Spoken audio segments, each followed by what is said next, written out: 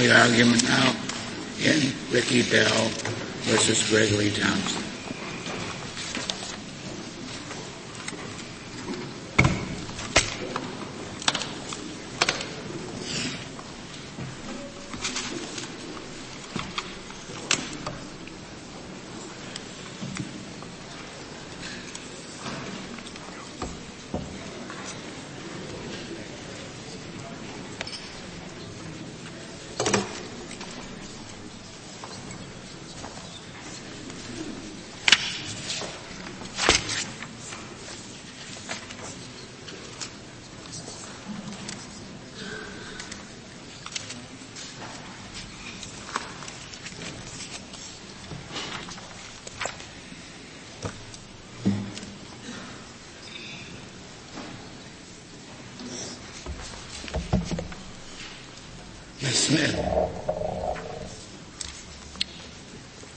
Mr. Chief Justice, and may it please the Court, when the Sixth Circuit withdrew its judgment affirming the denial of habeas corpus relief 6 months after this Court denied certiorari review, it exceeded its authority to act under both the rules of appellate procedure and this Court's decision in Calderon versus Thompson.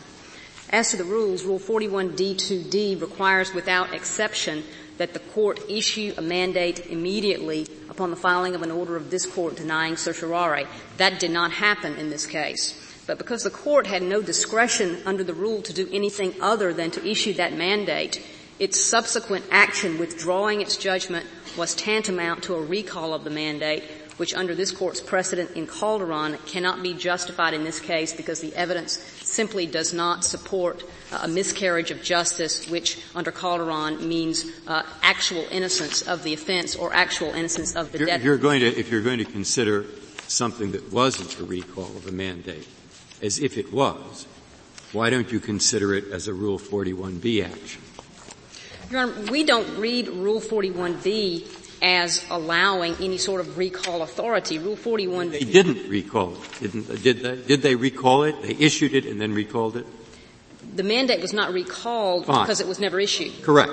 So, they didn't recall it. So of course 41B does not have to do with recalls. 41B has to do with issuances. And 41B says the Court may shorten or extend the time for issuing. Now why wouldn't that be the obvious rule to apply to what occurred here? Your Honor, that is not the rule applicable here because that rule applies in a different context. That applies at an earlier stage of the post-judgment proceeding. Where does it say earlier? Rule 41B specifically deals with the 7-day period of time for issuance following the expiration of the time for a petition for rehearing or the disposition of that petition. And the Court can extend it or in fact truncate it, can't it? It can, Your Honor. What if the Court then, let me just get to, and I think this is consistent with Justice Breyer's question, what if the Court at the point cert was denied and rehearing was denied simply said, we're now operating under B and we're extending the time? Because the more specific provision, what the Court had actually done was to stay the mandate pending a petition for writ of certiorari. That's what it did. But what if the Court had been more articulate about what it was doing or may have been doing and simply said at the moment at which the rehearing period expired for cert said, all right, we're still not issuing the mandate and we're operating under subsection B, we're extending the time. Is there anything in the rule that, at least in terms, would have precluded the Court from doing that if it had said that? I think that simply a plain reading of the rule and looking at the rule as a whole would preclude that result. And the reason is that the specific language that Your Honor is referring to speaks in terms of shortening or extending the time being the 7-day period for issuance. That 7-day period is simply a period to allow the clerk a window of time to get the mandate out after the rehearing period has expired or after the rehearing has been disposed of. But it does not give the Court carte blanche to simply withhold the mandate. Well, you would make the same argument to that you were making earlier, I assume, that to read it that way would be to nullify Calderon. That's exactly right, Your Honor. Well, are there any circumstances in which the Court can, and let's, again, as Justice Souter said, say that it put it on the record what it was going to do. Say, we hereby, after the Supreme Court has ruled in the case, will order that the mandate shall be withheld for a period of 30 days because there is a new case coming out on a different issue that may affect our holding. The court, or that a new case has been released, and we think that bears on the outcome. We want to consider that. After the denial of cert, Your Honor? Yes, or after disposition by this court when cert is granted. The rule does not allow for that withholding of the mandate. So no circumstances can the issuance of the mandate be extended after this court has denied the petition for writ of certiorari. Under no circumstances. If the mandate has been stayed pending the petition for writ of certiorari, and that petition has been denied, the rule requires the immediate issuance. Now, there may be... But you accepted in the petition for rehearing in this court would also count, although the rule doesn't say that. I'm sorry, Your Honor? The rule speaks about the mandate should issue when cert is denied.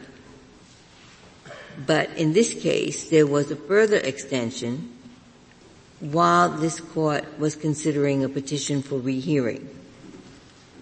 Do you say that that was also outside the rules, so that the mandate would have to issue when cert is denied, even if there is a petition for rehearing and a request to continue the stay during the pendency of that rehearing? Yes, Your Honor. The mandate should have issued. So you say that was wrong in this case, too? That was in excess of the court's authority under the rules. Yes. So your view. If I may just get, you say there are no circumstances in which, where D is otherwise applicable, the mandate the issuance of the mandate can be extended.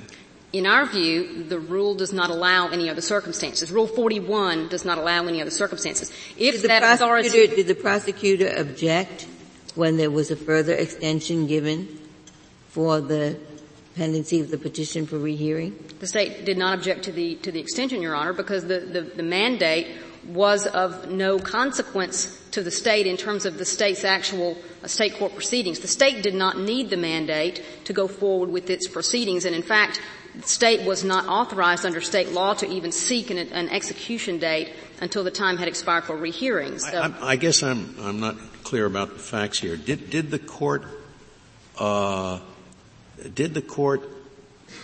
comply with B? Did it shorten or extend the time? Was there any issuance of an order shortening or extending the time, or did the court just ignore the deadline and act later? The court simply ignored the process of the case. The extension ability in subsection B was never invoked by the court. There was a timely petition for rehearing filed, which automatically stayed the mandate under subsection D1. So there's nothing from the court that says we shorten or extend the time. That's absolutely correct, Your Honor. The court never invoked subsection B as authority for exaction.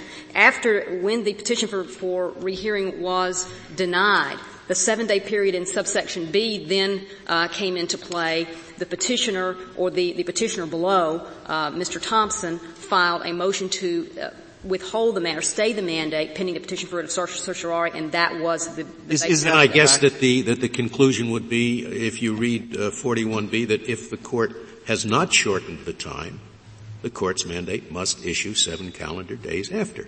That is our reading of the rule, yes, sir. But is it that reading of the circuit? Does the rule require that a decision to extend the time be set forth in any particular form of order or any written document? It's our reading of the rule that the language employed in subsection B implies some affirmative action of the court. Maybe they internally did affirmatively decide to extend the time, but they just didn't enter an order. Would that count? I don't think so, Your Honor. A court is, in our view. What if they called counsel and said, we've decided to delay extending the time? But we're going to extend the time, but we're not going to bother to enter an order. Would that constitute an extension? I don't think that would constitute an extension. I think the language in subsection B requires a some written affirmative saying order, how long it's going to be extended. Some affirmative order of the court, not only saying we're going to extend the time, but to give an alternative time. The subsection B does not allow for an indefinite. Well, they apparently did decide to extend the time for whatever time it took them necessary to review the files that this particular judge became aware of during this period. They did, in fact, extend the time because they didn't issue it. All this record shows, Your Honor, is that the mandate did not issue. So the reason for that is not. Did the court give any explanatory reason for what it did? No, Your Honor. There is no order in this record explaining why the mandate did not issue. But the opinion of Judge Sir Heinrich, I forget his name, it explains in great detail why he thought they needed more time before the mandate issued. I don't know why that isn't explaining why he extended the mandate. But a single judge doesn't have the authority, does he? Your Honor, I believe that a single judge would have the authority to extend the mandate, but a single judge would not have the authority to grant rehearing, because that would be a determination of the case. Smith, this would, unlike the Calderon, which is whether a court has authority to recall a mandate that has already issued, this seemed to be a really idiosyncratic case. I mean, this was an extraordinary situation where a judge said, my goodness, I wrote an opinion that assumed this person was mentally okay. And now I discovered in the file things I never saw before. This is a death case. I have reason to suspect that this person may not have been competent when he committed the crime, may not have been competent when he stood trial, may not be competent at this very moment. A judge in that situation, he finds something that looks like it's the key piece of evidence in favor of the defendant. Somehow it never got submitted.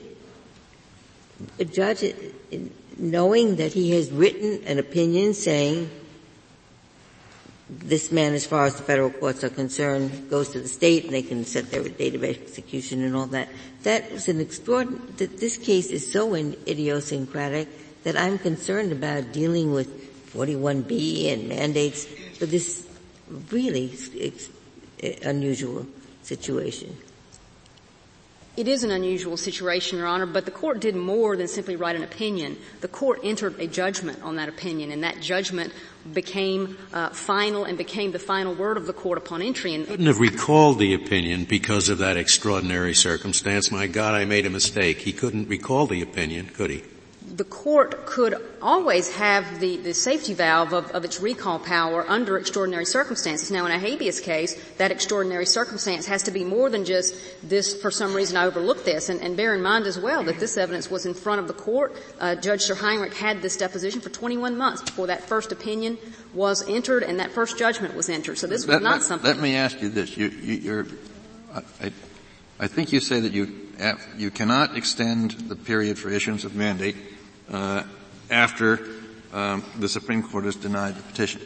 Could the court then issue the mandate and then recall it under Calderon? That's precisely what the court should have done in this case, Your Honor, in our view. The mandate was required to issue, and then the court should have looked at this extraordinary circumstance, this unusual circumstance, and made the determination under Calderon whether that met the standard for a miscarriage of justice under the habeas decisions of this court, specifically Calderon. Have you surveyed the circuits? I mean, I know this would, what you describe as the practice certainly wouldn't have been in the First Circuit.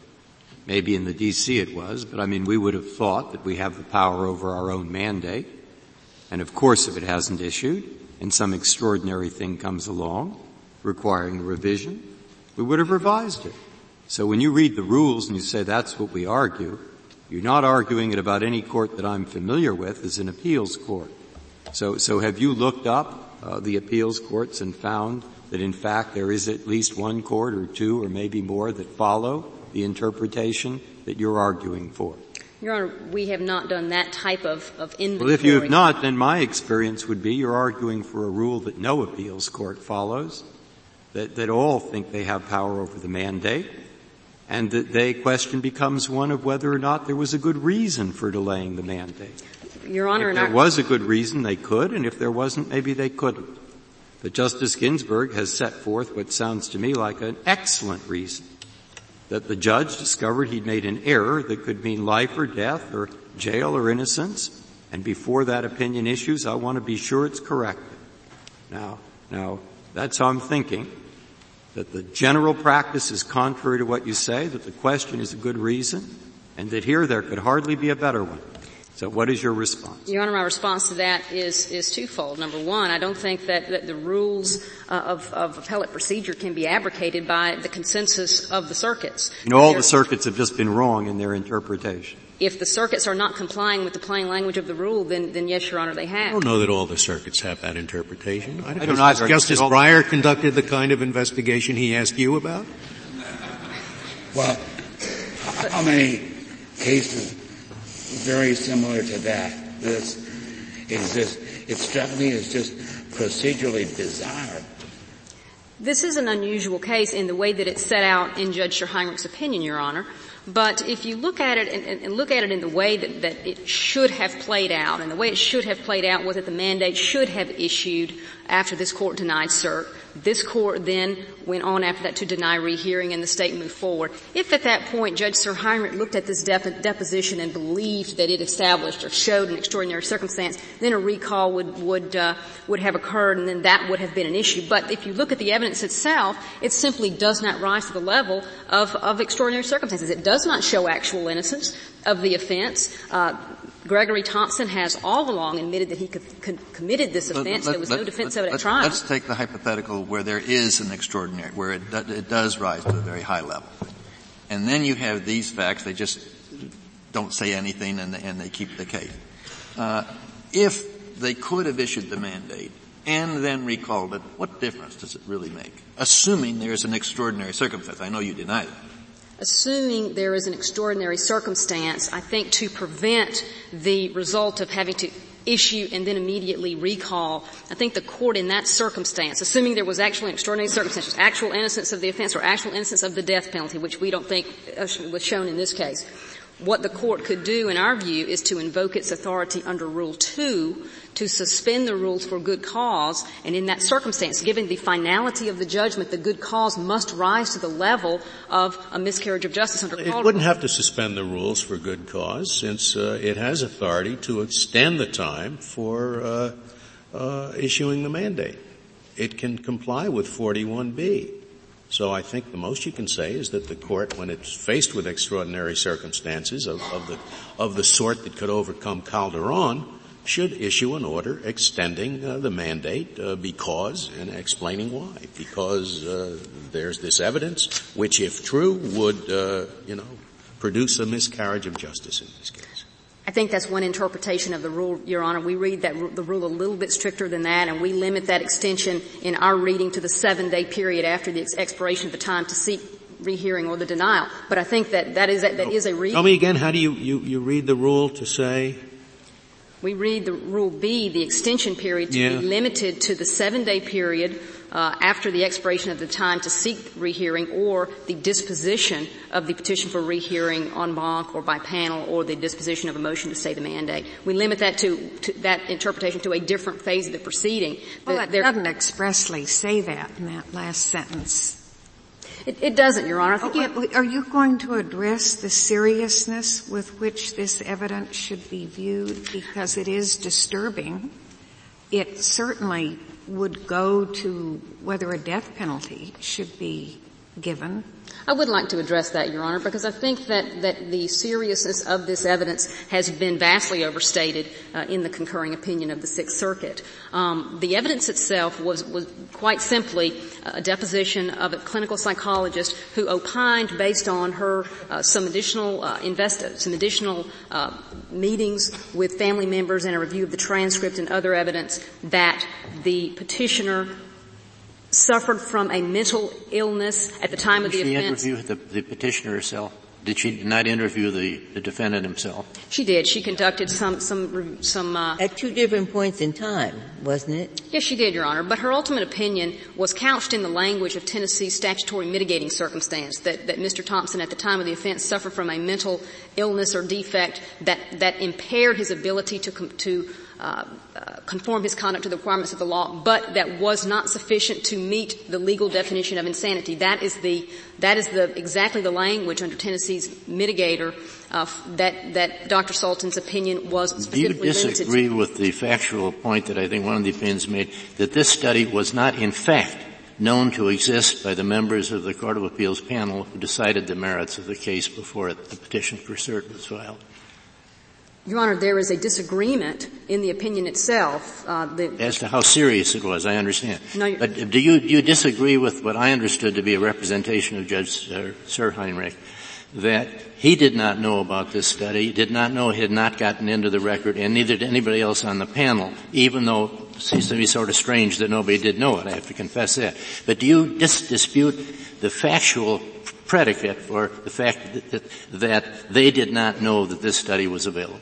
Judge Sir Heinrich represented that he was unaware of the deposition, and I have no way to dispute that except to say I have no way to dispute his own personal representation, but Judge Moore pointed out in the majority opinion that the deposition was in fact before the court and had been presented for 21 months earlier than the initial opinion was entered. How would it be presented? Because it wasn't even in the record in the district court. I mean, that was what Sir Heinrich was so bewildered about, that here was what seemed to be the strongest evidence for the defendant, and at the end of the proceeding in the district court, it's not even made formally a part of the record. It was a deposition, right? It was a deposition. It was attached to a motion to hold the appeal in abeyance pending the disposition of a Rule 60 motion in the district court. That's how it came before the Court of Appeals. So it wasn't in the district court record. It wasn't in the record that went from the district court to the Court of Appeals. It wasn't in the record on appeal.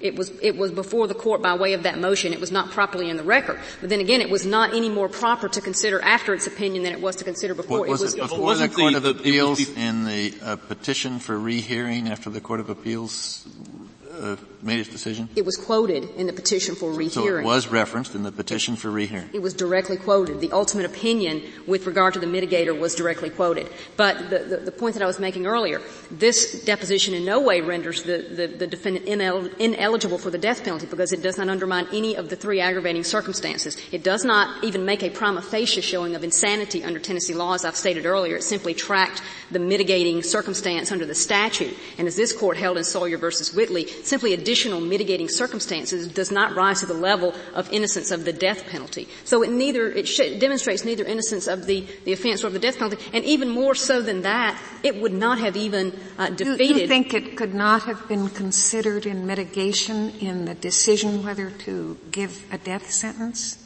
Your Honor, I think it would have been one element of that may have been considered, but in terms of the extraordinary circumstance, innocent of the death penalty or innocence of the offense, it would not rise to that level. Calderon requires not just that it might have been additional mitigation, but that the defendant would have been ineligible for the death penalty. That's exactly right, Your Honor. Under Sawyer versus Whitley, this court specifically said that and rejected the contention that additional mitigating evidence would render a defendant ineligible of the death penalty. So this does not satisfy the actual innocence extraordinary circumstances, nor would it have defeated. Well, that may be, but the fact that this sort of evidence would ultimately be kept out from the Court of Appeals and ultimately from the district court may be a very good reason for us not to adopt your analysis that what happened here is the equivalent of a mandate issuing and a mandate being recalled. It may be a very good reason to prefer a different analysis. Your Honor, it would be mere speculation for this court or any court to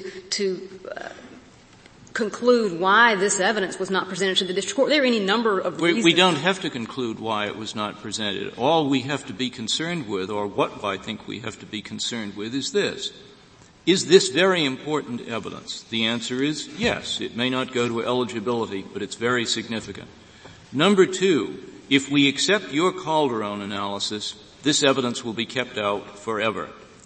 If it's that important, that may be a good reason not to accept your Calderon analysis and say if the mandate hasn't issued, it hasn't issued. That's my point, and you may want to respond to that. Your Honor, my response to that is it is not that important. And when I say that, it is not that important because it would not even have defeated summary judgment. I presume your answer would also be that if it's a good reason for not issuing the mandate as you're supposed to, it would equivalently be a good reason to recall the mandate. We crossed that bridge in Calderon. That is precisely the argument that we are making. And I take it you also recognize that the bridge that we did not cross in Calderon was in answering the question whether, in a case in which a court does not issue the mandate, we are going to construe the court's authority, its discretion, narrowly or broadly. And that is the issue before us here, isn't it? It is, Your Honor. The issue here is whether Calderon extends to this situation. What you're saying is essentially is we should regard this as though what wasn't done had been done because it was supposed to have been done. In other words, you're saying treat this just as if the mandate issued and was being recalled. That's what I get to be the gist of your argument. That is what we're saying, Your Honor, because the effect on the state of Tennessee is precisely the same. The finality is the same. The judgment was entered and final at the point that the court entered it the first time in January of 2003. Let me ask you this. Why should not the proper standard of deciding, the Court of Appeals panel has decided a case, they learned something that would have caused them to come to a different conclusion had they known it in time. Should not that be a sufficient reason to extend the 7-day period?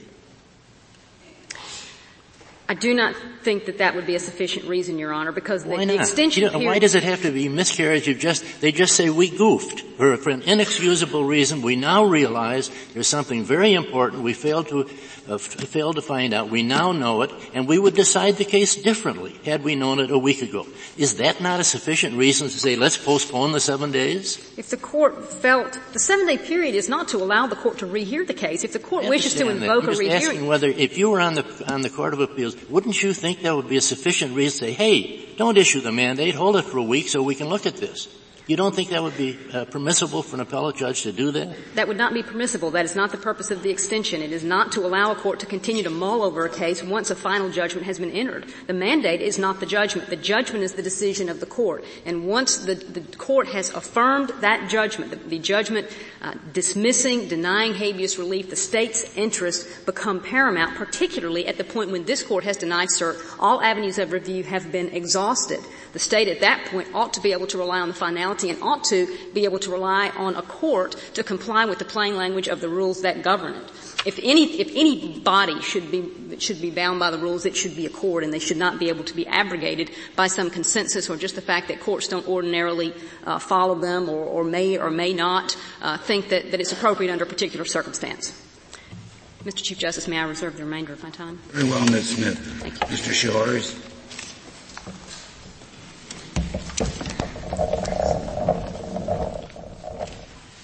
Mr. Chief Justice, and may it please the Court, before it relinquished jurisdiction over this case, the Court of Appeals engaged in sua sponte reconsideration to correct a clear error in its prior decision which called into question the reliability of Mr. Thompson's death sentence. How long after the judgment becomes final can a court engage in sua sponte consideration of whether to grant a rehearing? Your Honor, if the Court is acting pursuant to Rule 41B, which we believe can occur without a formal stay order, it can do that at any time before it issues the mandate. We're unaware of circumstances in which that's extended for indefinite periods of time, and I think this case is a perfect illustration as to why. What do you do about the provision not of 41B, but of 41D2? There had been a petition for certiorari here, which was denied.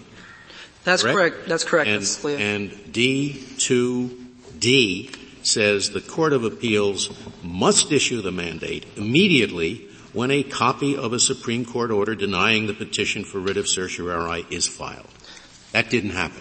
That's correct, Justice Scalia. D2D sets forth the endpoint of a stay entered pending a petition for certiorari in this court. That is not the only reason a court of appeals may stay or delay issuance of its mandate. In fact, if you look at other sections of the rule, D1 affirmatively sets forth a separate basis for staying issuance of the mandate if there is a petition for rehearing filed. And the mere fact that you could have competing stays in a case, we think illustrates the incorrectness of the state's view that D2D eclipses everything else and requires issuance of the mandate under all circumstances. The ultimate power at issue in this case is Rule 41B, which gives the court the power to shorten or extend the time for which to issue its mandate. As we've set forth in the brief, there are all kinds of reasons why a court of appeals may occasionally continue to do that beyond the denial of certiorari review by this court. Don't you think it has to issue an order? The state here, having received a judgment, and seemingly a mandate has to issue after the judgment, unless there's an order extending the time, went ahead with proceedings to set the execution, to have the person examined to be sure that he was competent to be executed, going through many stages. And was it proper for this court, without ever issuing an order extending the time for the mandate, simply to come back, 18 months later and say, oh, by the way? Justice Scalia, it was proper for several reasons. First, Rule 41B does not require a court order. Unlike other provisions of the Federal Rules of Appellate Procedure, including Rule 40, it simply says may extend or shorten the time. If you look at the history of the rule, one of the reasons the advisory committee specifically rejected a reading of Rule 41C that would have made the mandate effective when it should have issued is that you can never know from looking at the docket alone whether the non-issuance of the mandate was because of a clerical error or because of a judge's intervention in a case. You're on the Court of Appeals. They're proceeding for execution. The families of the victims know. The accused, the condemned man is being connected. You tell your colleagues, let's just say nothing about this. You think that's good practice? I don't think it's necessarily good practice, Justice Kennedy, but it is consistent with the rule. And their attack on Rule 41 in this case is an attack on the general authority of courts of appeal. It's consistent with the rule not to enter an order that you're extending the time? Absolutely it is, Justice Kennedy, because as I noted, the rule doesn't say by order. A very strange reading of the rule. Do you know of any precedent, any case in which Rule 41B has been invoked after there has been a petition for cert and petition for cert has been denied? In practice, is there any other case in the world like this? I don't know of any. Your Honor, there are cases we've cited in the rules where the question comes up, does there have to be a formal order entered? We've cited the Sparks case, the Alphen case, and the First Gibraltar case. And there are some cases in which, following the denial of certiorari, courts of appeal continue to engage in reconsideration of the matter. We think that's what happened in the Fairchild case cited in the red brief, and to a lesser extent it's what happened in the Mutakim case coming out of the Second Circuit. And the reason were those cases in which they issued an order saying what they were doing, i.e. we extend under B? Justice Souter, in the Sparks case, as well as in the Rivera case, no, there was no such order. And what the Sparks court said, reading Rule B correctly, we believe, is there's no provision in Rule 41B that requires a formal order. That's what's set forth in D in response to motions. And the reason is a case is not final until the Court of Appeals issues its mandate. And so the burden is on the litigant. Is that really true? You have a judgment and it doesn't have preclusive effect from the time it issues? It's just sort of suspended there with no effect until the mandate issues? Justice Ginsburg, it has some effects, but the critical point for this case is the power to reconsider is not eclipsed until the mandate issues. That's what this court held in Foreman versus United States, and we think it's what the advisory committee notes of Rule 35 and 40 indicate. So, at least be notified of the pendency of this sort of thing?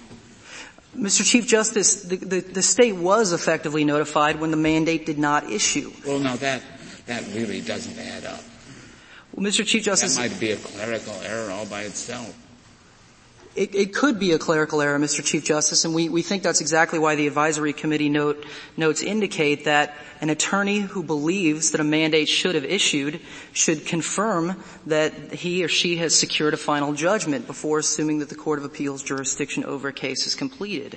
That didn't happen in this case. But there was no doubt that there was a final judgment here in that sense. For purposes of appeal, that would be true. But in this case, as we think the advisory committee notes make clear, the burden is on the party seeking to secure a final judgment to confirm that a mandate has issued. In fact, but it's so remarkable, isn't it, that the court did not notify the state and the defendant about what it was considering. It didn't enable them to address the issues by briefs, memos, or argument. I mean, this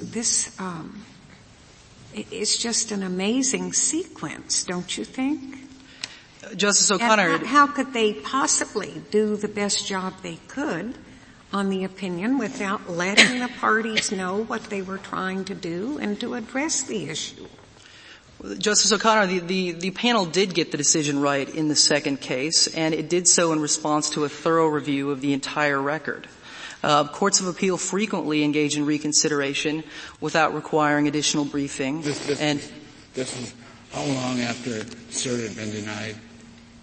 Cert was denied on December 1st, and the second opinion was June 23rd, so it was a period of about 6.5 months. It's less than that if you consider that there was a second petition to stay the mandate filed and granted, which didn't expire until January 23rd, when the Court of Appeals received word that this court had also denied a petition for rehearing. We think that in any case, the burden is on a litigant seeking to secure a final judgment and to ensure that the Court of Appeals jurisdiction over a case has ended. But that's why I'm quite curious. But I only have experience in one circuit, and I have an impression, but I need to know what is the general practice. I would have thought that this is highly impressionistic, that probably the mandates didn't always issue within 7 days, that it wasn't totally uncommon to have them 10 days or 12, and it was fairly informal. Certainly there were no notice, but maybe other circuits do it differently. It's an area that's obscure to me, and I'd like to know, how do people actually handle it? Is it something that is generally within the up to the individual Court of Appeals to provide notice or not, or whatever as it wishes? Is it that some delays, 6 months, might be really much too late? How does it work in the circuits? Justice Breyer, our understanding is that the Fourth, Fifth, and Sixth Circuits, including the decision below, have all come to the conclusion that the ultimate decision of when to issue the mandate lies within the broad discretion of the Court of Appeals. They don't normally give notice or something like that. They say, it'll be here in 7 days, but we'll tell you we've delayed it. They just do it. That's correct, Justice Breyer. I think we might have handled it that way, but I don't know if that's the right way. That occasionally happens, and there are some cases clearly where there is a formal stay order in place if the court is acting pursuant to D. They just do it even when they're delaying it for 18 months in order to reconsider the case? I can understand they're just doing it when, for clerical or other reasons, it comes out in 10 days or even 2 weeks instead of, if that's what you're talking about, that I can understand. But here we're talking about a decision for a lengthy delay in order that the court may reconsider the case. I would be astonished if it were regular practice for a court to do something like that without notifying the parties. Justice Scalia, it's not regular practice. It does happen. And the reason it happens, as we've set forth in the brief, have nothing to do with this Court's decision to deny review. There are instances, which Justice Kennedy pointed out, in which following the denial of certiorari review, a Court of Appeals recognizes the clear error of its prior decision. The question in this case is, does it have to send out that decision even though it realizes it's in clear error? And the other reason it sometimes happens over a period of time is that reconsideration, much like the initial decision-making process, is a fluid process. Rules 35 and 40 give the court sua sponte the power to engage in reconsideration, and that's exactly the power the court exercised in this case. There are particular reasons in this case, as the panel noted, that there was no unfair surprise to the state in this case, Justice O'Connor. First, the state took Dr. Sultan's deposition in July of 1999. The briefing on that subject was a matter of days following that deposition. And as the panel correctly noted, there was no unfair surprise to the state that the critical factual issue in this case was as a result of egregious attorney malfeasance not included in the district court record. In addition, the Court of Appeals— To say there is no surprise to the state, that may be the state probably knew as much as the defendant about what was in the record, but certainly it was a surprise to the state to know that the Court of Appeals, after cert was denied, was pondering all this for that long a time. Mr. Chief Justice, I don't believe that was an unfair surprise. The Court of Appeals called for the record back from the district court after it had otherwise finished with the case and while cert was pending. That was reflected in the docket sheet, and we've cited that in the joint appendix at page 8. So there was the counsel should go to see the docket sheet regularly to see whether the Court of Appeals might be doing something? Mr. Chief Justice, at a minimum, an attorney seeking to secure a final judgment should check the docket sheet to ensure that a mandate has issued in accordance with the practitioner believes the mandate should have issued. That's exactly what the advisory— But you say the state should have known what the Court of Appeals before cert was ever considered because it was on a docket sheet. But the case was over so far as the parties were concerned in the Court of Appeals and in the district court. Mr. Chief Justice, I don't believe so. It's not that one reason. It's a combination of reasons. If you consider the fact that the state was aware it had benefited from a clear factual error, with the fact that the docket was returned to the Court of Appeals reflected on the docket sheet, with the fact that the state itself initiated collateral litigation in the fall of 2003 to preclude the federal public defender's office from representing Mr. Thompson in the state court competency proceedings. And even their brief, the Woelfel case that they cite, says that alone might be a reason a court of appeals might want to hold on to its mandate because it was an issue that was immediately relevant on remand in the state court proceedings. What I don't understand is how your argument fits in with the rule that you can't recall the mandate. I mean, you have the same horrific situation. My God, we made a mistake. And we've held you can't recall the mandate unless these very high standards are met. Now, are we going to hang on that technical distinction between not issuing the mandate forever and ever and recalling the mandate? A court has inherent power to recall a mandate, but we said you will not do it unless these very serious obstacles are eliminated. And it seems to me, just as a court does have power to extend the time for issuance of the mandate, it makes sense to say the same thing. You shouldn't do it unless these very serious obstacles are eliminated.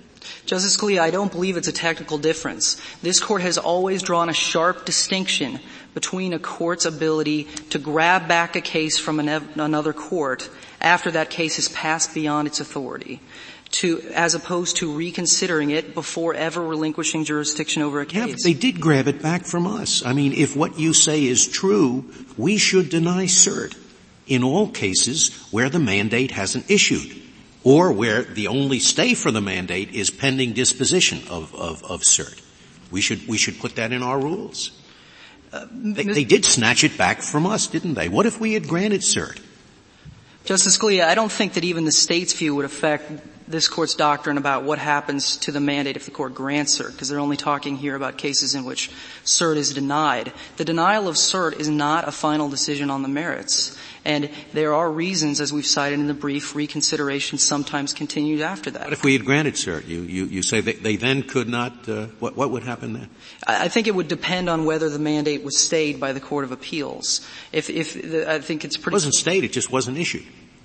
If the mandate hadn't been issued, then I think no matter how the court decides this case, that depending on the circumstances, the Court of Appeals might be able to alert this court to a change in the facts that might lead this court to dismiss the petition as improvidently granted. These are not things that happen all the time. They are things that sometimes happened. And I did want to get back to the final reason I think that the state was not the victim of unfair surprise in this case, and that is there was a federal court stay of execution in this case. The state was perfectly well aware of the importance of securing a final judgment in the Court of Appeals before returning to state court.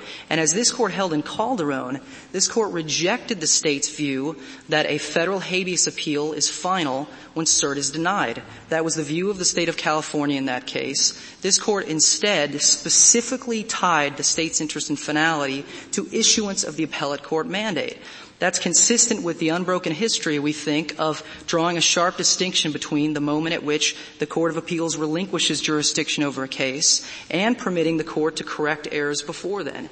In fact, this court also in Calderon specifically noted that it was not a case where the mandate had been stayed pursuant to a D1 motion. There is no reason to distinguish a case involving the non-issuance of the mandate under Rule 41B from a case involving a stay of the mandate under Rule D1. Those are both circumstances in which the Court of Appeals still has the case. And if the Court of Appeals still has a case and recognizes a clear error in its prior decision or wishes to apply a new precedent to its decision or discovers that new evidence bears on a question, it has wide discretion to reconsider that judgment before relinquishing jurisdiction over the case. Appeals, if we're talking about a point of law, and the Court of Appeals issued an opinion saying we agree with 3 circuits and disagree with 4 others.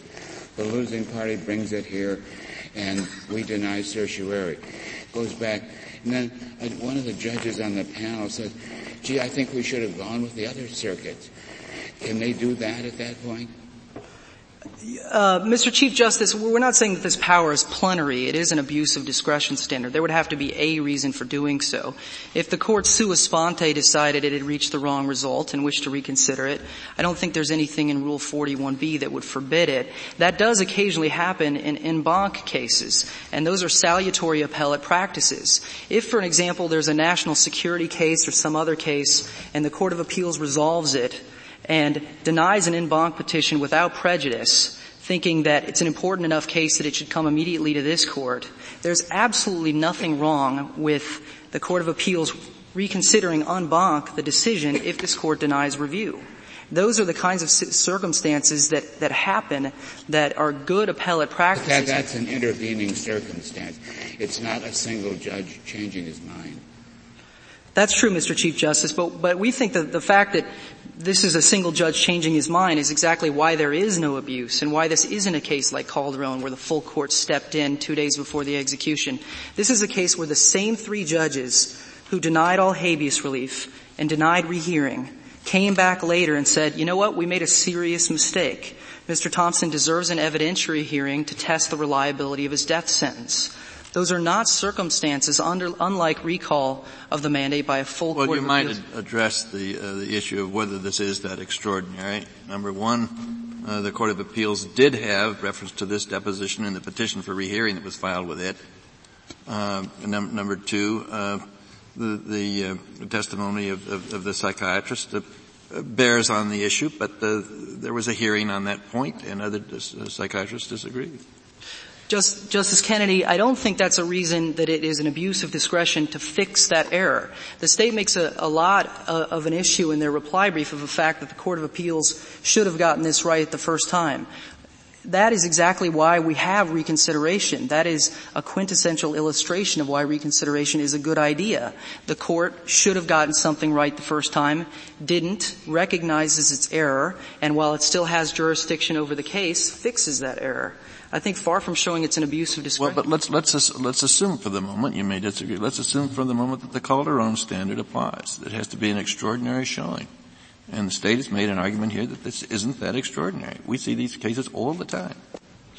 Justice Kennedy, I think that the Calderon standard should not be applied for several reasons. First, that this is a challenge to a rule of general application, Rule 41.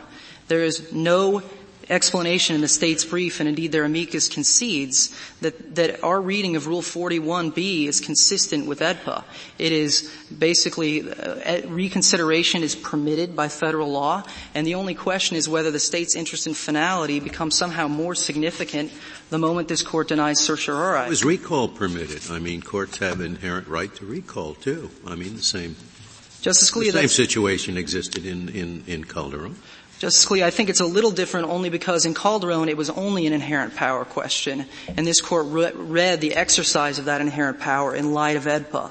This case involves a rule of general application that authorizes a practice, and the proper standard of review for that practice is the abuse of discretion standard. But why wouldn't that be read in light of AEDPA as well? I mean, whether it's a common law rule or a rule that's written down, why equally shouldn't they be read in light of AEDPA?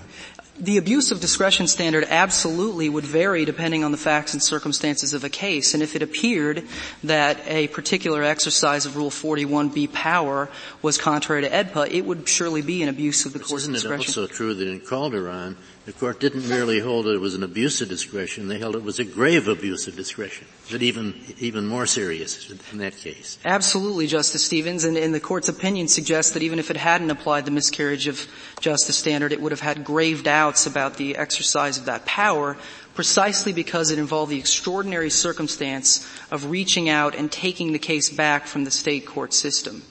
The fact that the federal stay of execution was in place, I think, is especially important in addressing the state's argument that there was nothing preventing the state from going back. Well, of course, in this case, the state court thought it was in the system. It set an execution date. Justice Kennedy, it did set an execution date, but it was not informed either that the mandate hadn't issued or that there was a federal court stay in place. In a decision in which both of those two facts were brought to its attention, the Alley case, which we cite in the red brief, the Tennessee Supreme Court refused to set an execution date, ruling that it was premature. And that's consistent with 28 U.S.C. section 2251, which says that if there's a federal court stay of execution in place, any execution date set by the state court is null and void. What would what court had granted the stay? The district court on February 17th of 2000 had granted the stay. And it remained in effect all that time? It remained in effect. The Fifth Circuit's come to that conclusion that unless the Court of Appeals takes a contrary action or this court takes a contrary action vacating a stay, that stay remains in place until the case is out of the federal court system. Because this case never became final, as the advisory committee notes made clear, and we think that the cases that we cite in the brief are largely undisputed on this point. A Court of Appeals decision is not final until it issues its mandate. Even the state in the blue brief concedes that's true. And so the question in this case really is, if you still have jurisdiction over a case, under what circumstances can you correct an error? And I think the miscarriage of justice standard is just way too harsh of a test under those circumstances, because this case is a perfect illustration. There are overwhelmingly persuasive reasons for the Court of Appeals to have fixed its mistake in this case. We don't have to be that harsh. I don't think that's the question. I think the question is under what circumstances can you correct the error without having formally acted to extend the time for issuance of the mandate. I think one can draw a distinction between the court just sitting there and doing nothing for a year and a half and then, during which it's reconsidering the case without notice to anybody, and a situation in which a court takes formal action. We're extending the time. We can have a much lower standard for the latter than for the former. Justice Scalia, that's true, but that imposes a burden under Rule 41B that simply does not exist in the text of the rule. The rule does not say by order. Previous versions of the rule did. Other rules in the Federal Rules of Appellate Procedure do. And to graft that onto it, despite the absence of that language and an understanding that that's how courts, given the ministerial function of issuing mandates, do their practice. It's an abuse of discretion standard, and it is certainly reasonable to apply one standard for abuse of discretion where the court has entered an order notifying all parties that it's reconsidering the case, and a different standard when it hasn't done that. I don't think it has to be spelled out in the rule. Well, Justice Scalia, I think that the rule does permit this practice, and if you look at the history of the rule, it makes it even more clear. The advisory committee rejected a rule akin to what the state's arguing today, that a mandate should be effective when it should have issued. And the reason they denied that rule was because you can't tell from looking at the docket whether the reason is a clerical error or the act of a judge delaying issuance of the mandate. That alone makes clear that the committee had in mind circumstances in which judges would delay issuing their mandates without issuing formal orders to that effect.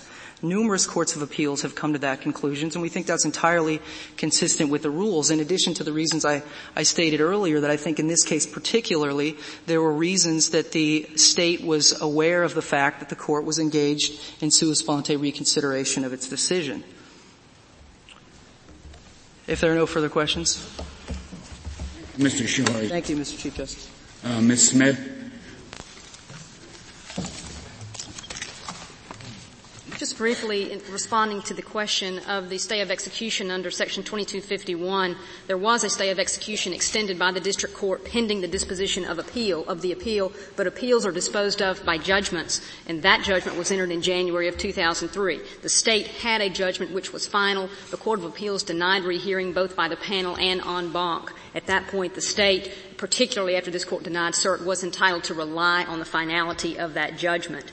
The state did not need the mandate in order to proceed. A mandate simply directs the district court what to do next. It was not necessary. It is completely independent and separate from the disposition of the case on the merits.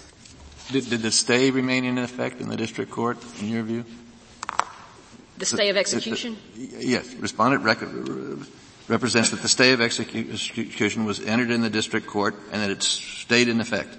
The stay of what point in your view did that stay become dissolved? The stay of execution dissolved upon the disposition of the appeal. The stay was pending the appeal. The appeal, in our view, was disposed of upon the affirmance of the denial of rehearing.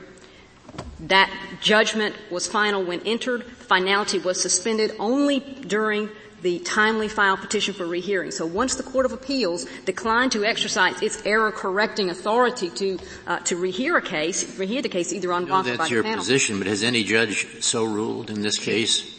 Your Honor, we have cited two cases on page 13 of our reply brief. You may be right. In this case, did either the Court of Appeals or the district court terminate the stay? No, there was no formal dissolution of the stay. In our view, it dissolved as by operation of law. Thank you, Your Honor. Thank you, Ms. Smith. The case is submitted. The Honorable Court is now adjourned until tomorrow at 10 o'clock.